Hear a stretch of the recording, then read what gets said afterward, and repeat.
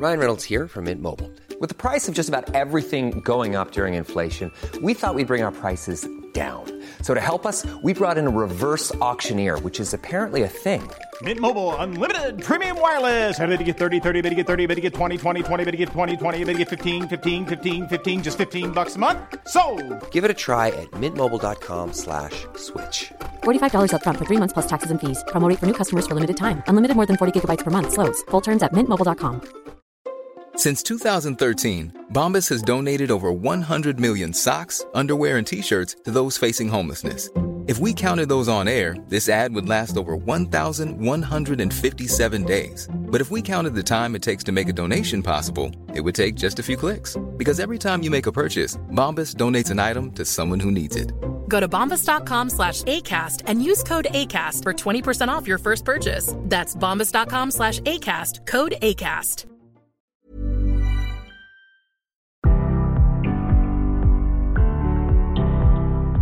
Hi, this is Nadine Dietz, host of CMO Moves. I just wanted to take a quick moment to say thanks so much for stopping by today and to give you a quick overview on what to expect.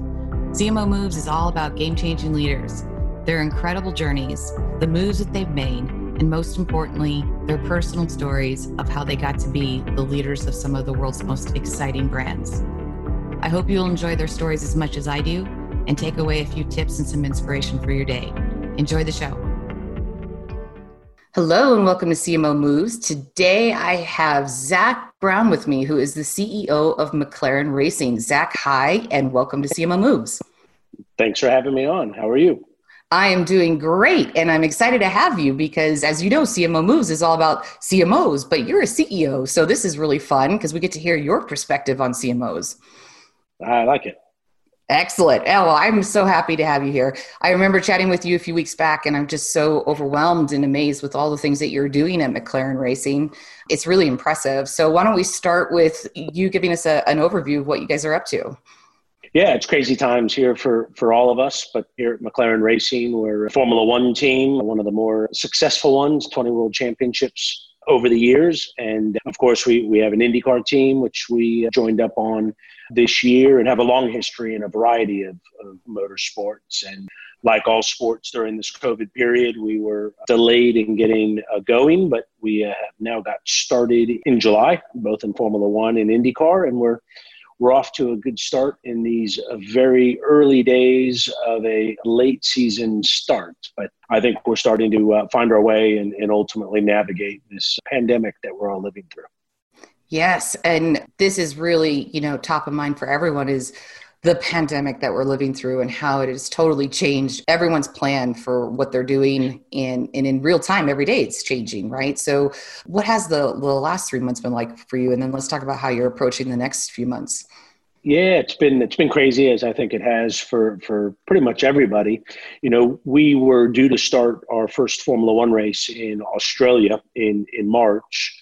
And unfortunately, our team was the first to have someone test positive for COVID. So I withdrew us from the race, which then ended up becoming the domino that canceled the entire race. And then, the whole situation got worse and everything got delayed. And that first week, having never experienced anything like this, felt like the car was driving me. It was just coming at you from all directions. And so we focused on our people. Our Grand Prix team have about 850 full-time employees. And so we just went into kind of lockdown, make sure everyone was safe. We had about 100 people in Australia.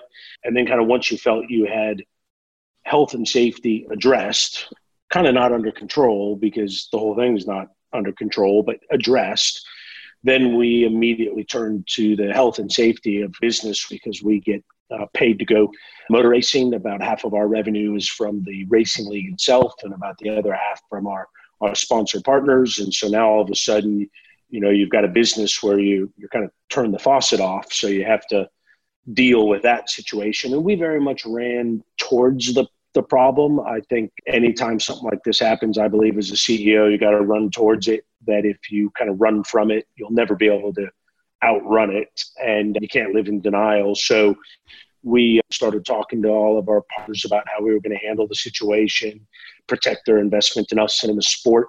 And over about a 90-day journey, ended up furloughing 3/4 of the staff. Everyone took pay cuts, all the stuff that I think you've seen, the majority of companies doing. And I think because we were early into that, we're have the paying the dividends now, if you'd like, that we're kind of the first to come out of it by addressing it early. And now we're back to racing and working towards living in this COVID world and hope that it comes to an end sooner than later, but being realistic that I think it's here to stay for, I don't know, another year. I think there's going to be some lingering effect into 21, and then hopefully we'll get a vaccine and get back to normal. Yeah. Gosh, I hope so too. So as you were going through all these pivotal shifts and running towards it, as you said, now you're in the midst of, starting the season. And what is that looking like right now? How is it different?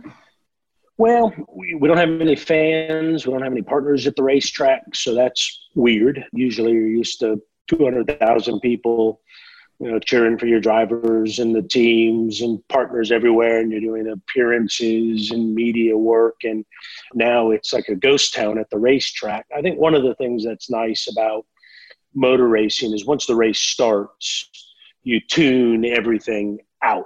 I think where other sports, fans are part of the broadcast. In racing, the eyes are on the race car and the fans are in a distance. So when I've now watched some of the replays, I think the broadcasts of the race, you almost don't notice. Where in soccer or football, we're used to seeing 100,000 people almost on the pitch, as they say here in England.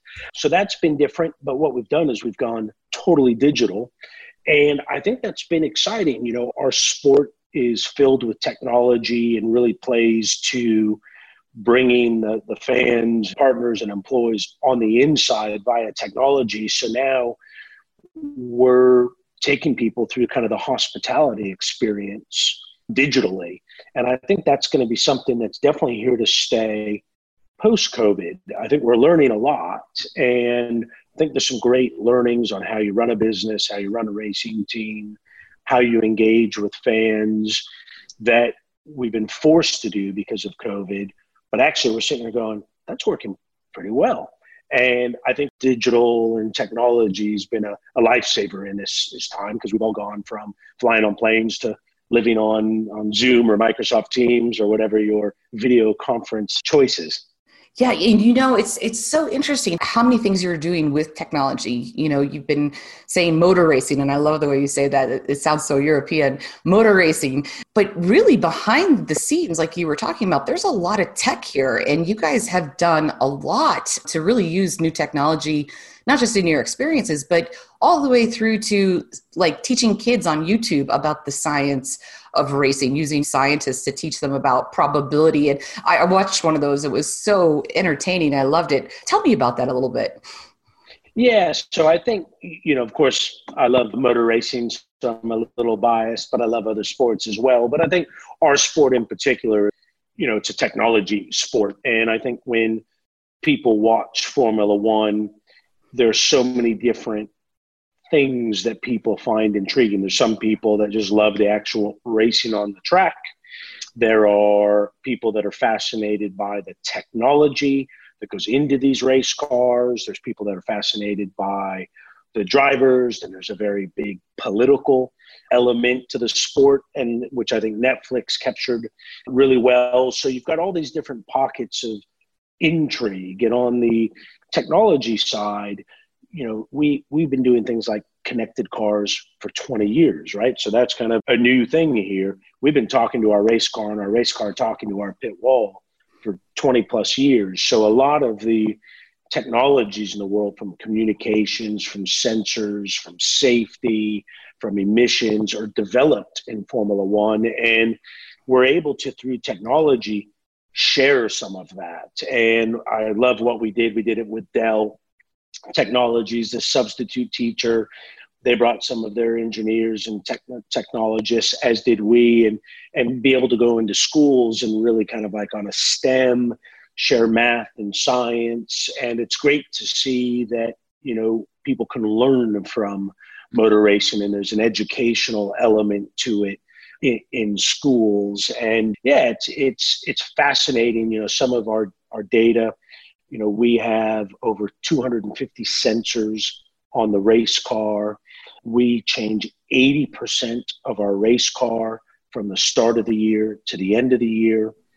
The pace of development, the car that qualified first at the first race of the year, if you didn't touch it by the end of the year, it would qualify last. And that's how much development there is. We do a new part for our race car every 14 minutes, 365 days a year. So it's a very, very fast-paced, technology-driven sport. And so the more we can share that with men and women, boys and girls from around the world in all different environments is a lot of fun. And it's great to get our team involved in that.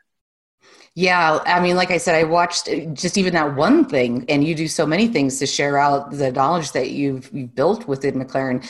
And I learned about probability. I had forgotten the class around probability. So I was like, oh, okay. Yeah, that's cool.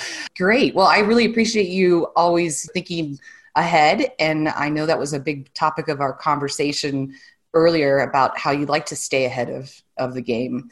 Let's talk about that a little bit. In particular, as we think about the time period we just went through that you're going into, how you lead your teams through these times and keep them ahead of the game. Yeah, I think communications is critical. I feel more connected to my leadership team than ever before. And even though our conversations are remote, we're talking to each other 100 times a day, the communication with the entire racing team. So I think communication, number one, trust and honesty. Everyone is nervous, scared of what's going on, both, for their jobs, the company, their health, their families. So I think you need to be very transparent. I think you need to be very real. We're going through tough times, and I don't think you're doing anyone any favors by sugarcoating something that maybe shouldn't be sugarcoated. So, and then using technology for those communications. I feel more connected to my entire racing team and my leadership team than ever before. I think you got to make decisions. Now is not a time to, waffle and, well, maybe I should, maybe I shouldn't. Make a decision.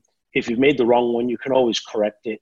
You can try and correct it. Hope it wasn't such a big mistake that you regret it. But, indecision, I think, is a dangerous place to be, because your racing team or your business, whatever business they're looking for your leadership to kind of, we're going this way. And you got to kind of run on instinct and trust. Also, a lot of, consulting. I recognize as the CEO, I need to make the final decision. Generally, more often than not, I don't have to make a decision that is counter to what everyone else's decision is. But, I need to make decisions. And, furloughing, which I don't think I'd ever heard of it prior to having to do it, sending 700 employees home for a couple months and, drastically reducing pay. I mean, that was a decision that you can't think about for a long time. And so to make that decision where you're impacting 700 people, families, that was painful. But I knew doing what was right for the business was ultimately going to be right for our team, because I needed to make sure they had a team to come back to. So I've never experienced anything like it, but I think we're all going to be stronger for it coming out of it. Yeah, absolutely. And thanks for sharing that. I know so many people in the industry who had to go through that for the first time themselves as well. And painful across the board. And most of the folks that I speak to are CMOs, obviously. And you just brought on your first CMO, is that right? Yep. So Mark Waller, who has a great history in consumer goods. I first met Mark about 15 years ago when he was the CMO of Diageo in North America, back when I had my motorsport agency. I used to represent corporate sponsors in the sports. Before that, I was a racing driver, but my background is kind of racing and the commercial side of the sport. And Mark was my client at Diageo when we got Smirnoff Ice and Crown Royal into NASCAR, and then that led to Johnny Walker in Formula One with McLaren. And so I've always kept in touch. He then went to the NFL for a decade or so. He had a variety of roles there, including being the CMO. And so, as a racing team, I wanted someone who really understood brand and luxury brands, and someone who understands sport. And if I look, Diageo is a fantastic company with great global premium brands. And then NFL, there's not a better run sport in the world. So I thought his combination of brand and sport would be really valuable to McLaren and our partners, because I'm very commercially minded in looking after our partners, because it is what makes our racing team work. And so we've got a department of about 80 people. And so I'm fortunate that I'm trying to build the best technical team, but I also want to build the best marketing team, because the two go hand in hand. And so really pleased that Mark took the role, and he's now been with us a little over a year. Wow. Okay. Well, congrats on making that fantastic hire. And I know everybody listening is curious about this. So you hired a CMO, you didn't have one before, and you just shared what your objective was. What's it like working with a CMO now that there wasn't one there a year before? How do you guys divide and tackle? I really enjoyed it. I like marketing quite a bit. I love brands. I don't think I'm necessarily an expert in the space. That's why I brought in Mark. But, I care a lot about the McLaren brand, our image, where we're going, and all the brands that we're associated with. So I'm less technical. So I'd kind of rather be in a meeting with a partner talking about how they exploit and activate McLaren than necessarily maybe sitting in with my technical team talking about a new front wing. I'm not an engineer by trade. I don't think I'm smart enough to be one. My math was never that good, and nor my science. So, I enjoy it. You need to be, sorry for the pun, firing on all cylinders to really have a world championship team. And that's an area I like to play in, and I think I can contribute, because that was the business I was in before I got the fortunate opportunity to run McLaren. Yeah. Well, and did I hear you correctly earlier? You were a driver?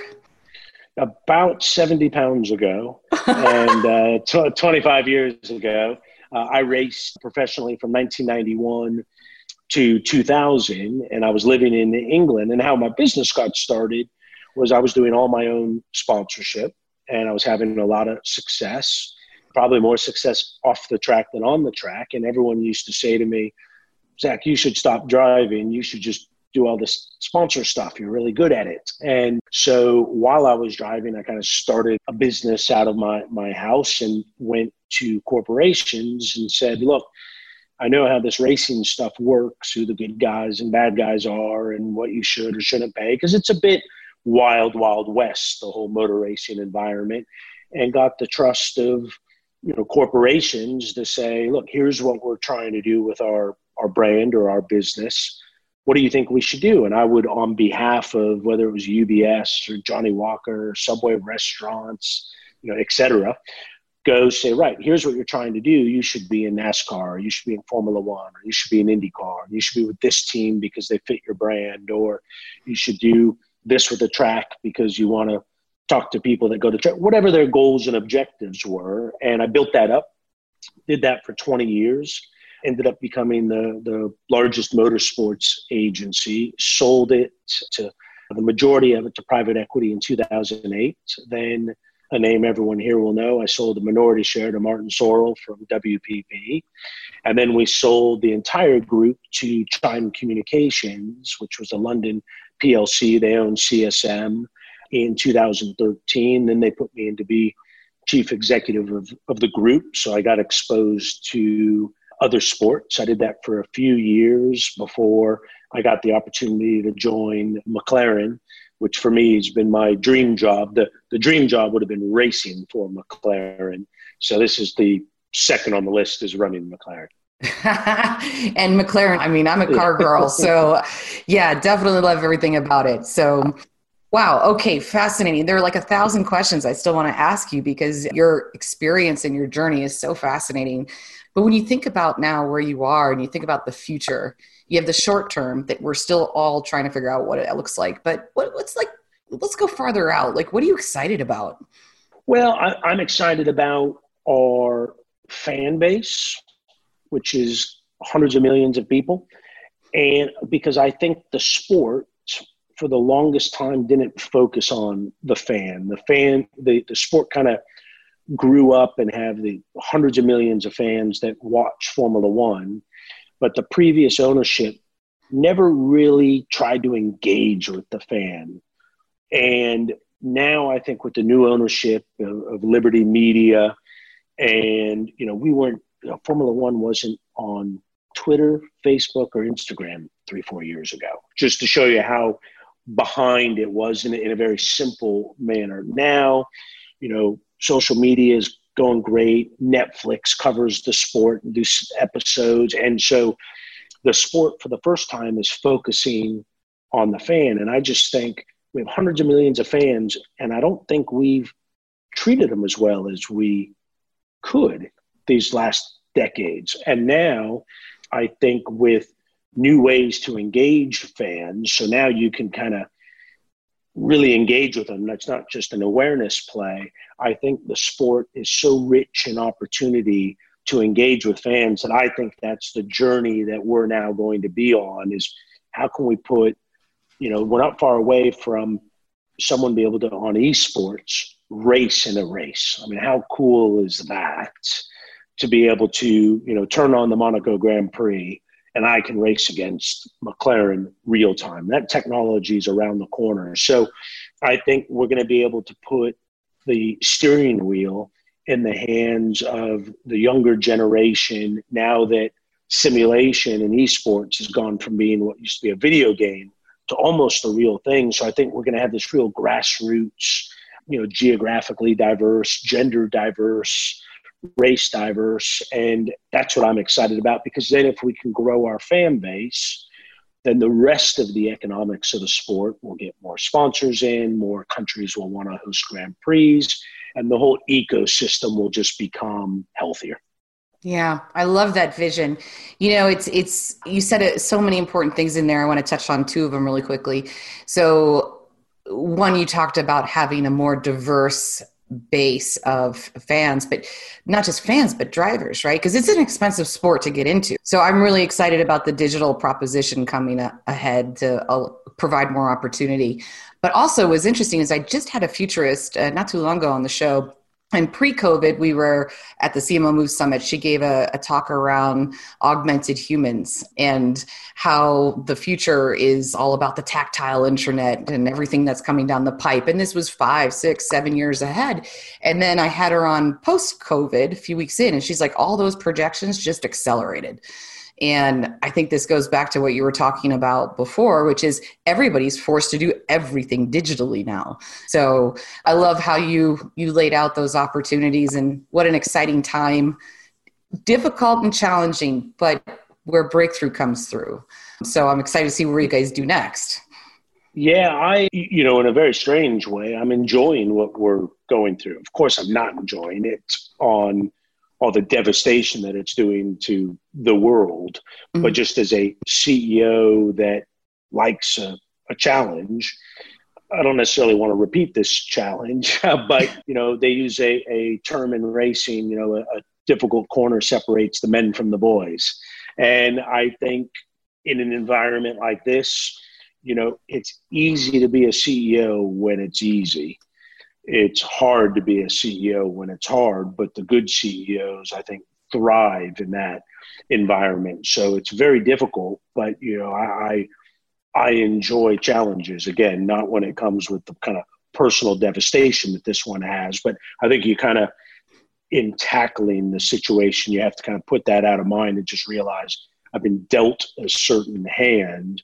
How are you going to maximize in the best interest of your people, your racing team, and your partners the situation you're in. And, I like to get up every day, and I've always been a workaholic, and, I've never been busier. I usually travel 260 days a year. Now, outside of going to the Grand Prix, coming back, I'll probably do 80 days this year, but I feel busier than ever.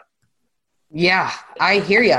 And that's a lot of travel still during this time. So take care of yourself for sure. And well, if you're in Europe too, you could just like buzz around in your McLaren car and get to where you need to go, right? Well, the testing that Formula One is doing has been awesome. I get tested, as do anyone on the racing team, every 3 days.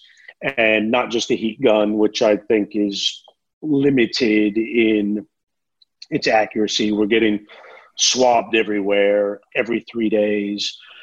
There's been 3 incidents since this has started, with it over 10,000 tests, face masks everywhere. So we're taking it very seriously. The nice thing about Formula One is it's kind of clinical by nature. It's a very clean, sterile environment. And so hats off to Formula One and the FIA, who are the governing body, for how they've addressed it, because we are traveling and everyone's remaining healthy, knock on wood. Yeah, I hope that continues for you. And Me too. I have just 2 more questions for you before we wrap this up. I have to ask, because of all this good advice, what's the best career tip you received in your career? That's a good question. I would say having smarter people around you. I have an advisory board of about 15 people that are some of the CMOs you'll know very well, the Keith Weeds of the world, and CEOs. And I've always want people around me that are going to challenge me, that are smarter than me, that have more experience than me, and trying to get that insight. And I think I did that at a young age, and I think that's helped, mature me faster and bring in lots of experience. So I would say surrounding yourself with smarter people, diverse skill sets, knowledge. Some of the times when I see fellow CEOs, and I think it's a real blind spot when they surround themselves with yes people, because then I think you're not getting 10 good opinions, you're getting 10 people that agree with your one opinion. And so I think that's something. And then, never quit. And I'm more pessimistic than optimistic, in that I kind of wake up every day feeling like if I'm not going forward, I'm going backwards. And that drives me every day to make sure I feel like I'm moving forward. Because if you're standing still, you're actually going backwards, because your competition's going forwards. Yeah. Great advice. Thank you for that. And now my last and final question, but unfortunately you already answered it. I don't think you did earlier on. So I'm going to take that answer away from you. So the question is, if you were not doing what you're doing now and money and talent were no object, what would you do? And you said earlier, you wish you could be the driver for McLaren. So let's take that away. You can't touch McLaren. What would it be? Ooh. That's a good question. This will be a funny one. President of the United States. Yes. Okay. You did make me laugh. That's a good one. I love that. I've always enjoyed politics, and I like love the history around the world. And so, you get the question of, if you were at a dinner table, who are the 3 or 4 guests, you'd want at the dinner table, and George Washington would definitely be one of them. So I'm not sure I'd actually like the job, given all that I see that goes into the job, but it would certainly be fascinating. That is awesome. And please put your name in the ring now. We need some good candidates. So I'll tell you what, it sure is disappointing, regardless of what side you're on, that this great country where I'm from, don't live anymore, can't produce something more exciting than the few options we have right now. I think we need maybe a younger generation, whether it's a JFK or a Clinton era, someone who maybe is a little bit more in touch with the next generation. Well said. Well said. Well, Zach, thank you so much for joining me today. It's been such a pleasure to hear your story and all the cool things that you're working on. Thank you very much. I very much enjoyed it. Absolutely. And we'll be talking again very soon. So take care. Thank you. Thank you so much for tuning in today. I hope you enjoyed the show. If you did, I would love your help in sharing CMO Moves with one of your friends or colleagues who you think might enjoy it too. And if you have time, I would really love your review or ratings on Apple or SoundCloud. So thanks again and have a great day.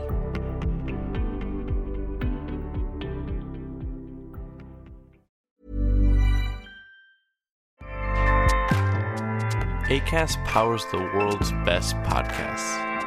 Here's a show that we recommend.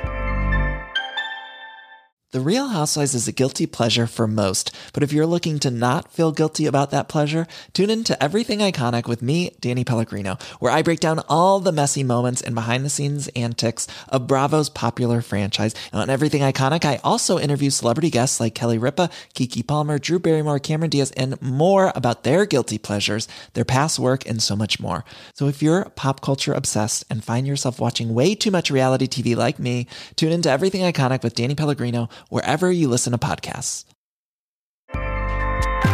Acast helps creators launch, grow, and monetize their podcasts everywhere. Acast.com.